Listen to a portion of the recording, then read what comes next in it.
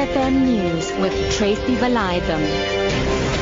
6 o'clock, good evening. NUMSA Secretary General Ivan Jim has launched a scathing attack on COSATU President Sudumo Dlamini, saying he will be remembered for destroying the Labour Federation.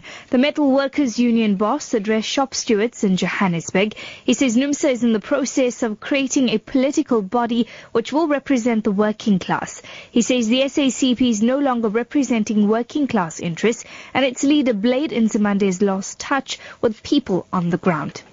IFP leader Mangosuthu Buthelezi marked Mandela Day by painting the walls of the Umlazi Place of Safety south of Durban. The shelter accommodates dozens of children displaced by abuse and other kinds of domestic violence.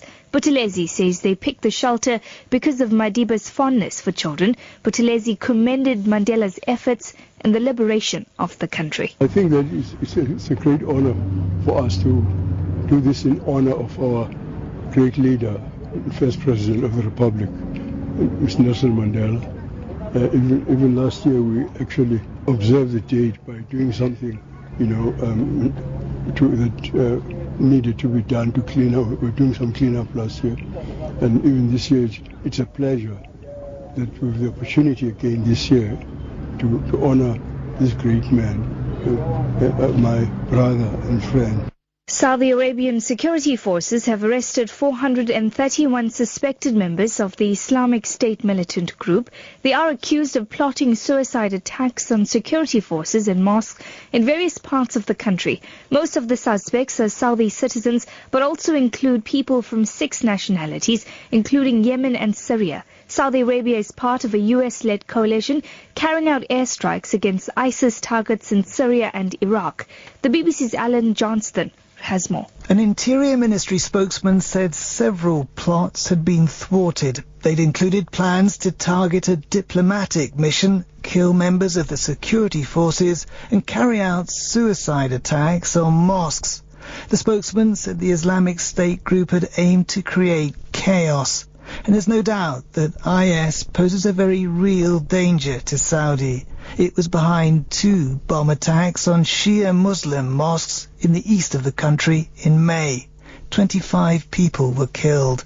The last of 20 foreign tourists arrested in China about a week ago are to be deported. 5 of them are South Africans. 5 more South Africans who were part of a group arrived in Johannesburg yesterday. They were accused of watching banned terrorist videos.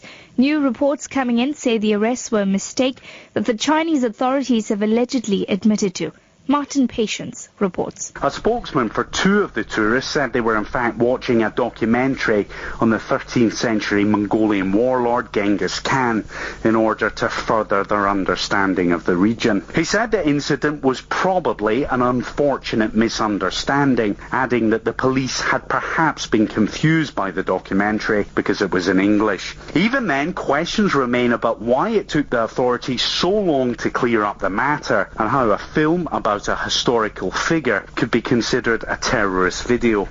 The latest international bailout for Greece has come under fierce criticism from former ministers no longer in their jobs because of their opposition to the deal. Former Finance Minister Yanis Varoufakis says the plan is disastrous and no one believes it will work. There's no doubt that Dr. Schäuble, the German finance minister, doesn't believe in it either. The IMF doesn't believe in it.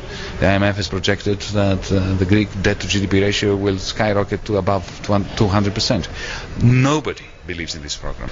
And yet it is being imposed for disciplinarian, vindictive, punitive reasons upon a country and a nation that has suffered the most over the last 5 years. Your top story this evening, NUMSA Secretary General Ivan Jim has launched a scathing attack on COSATU President Sudumo Dlamini, saying he will be remembered for destroying the Labour Federation. For Lotus FM News, I'm Tracy Valaydham. I'll be back with more news at 7.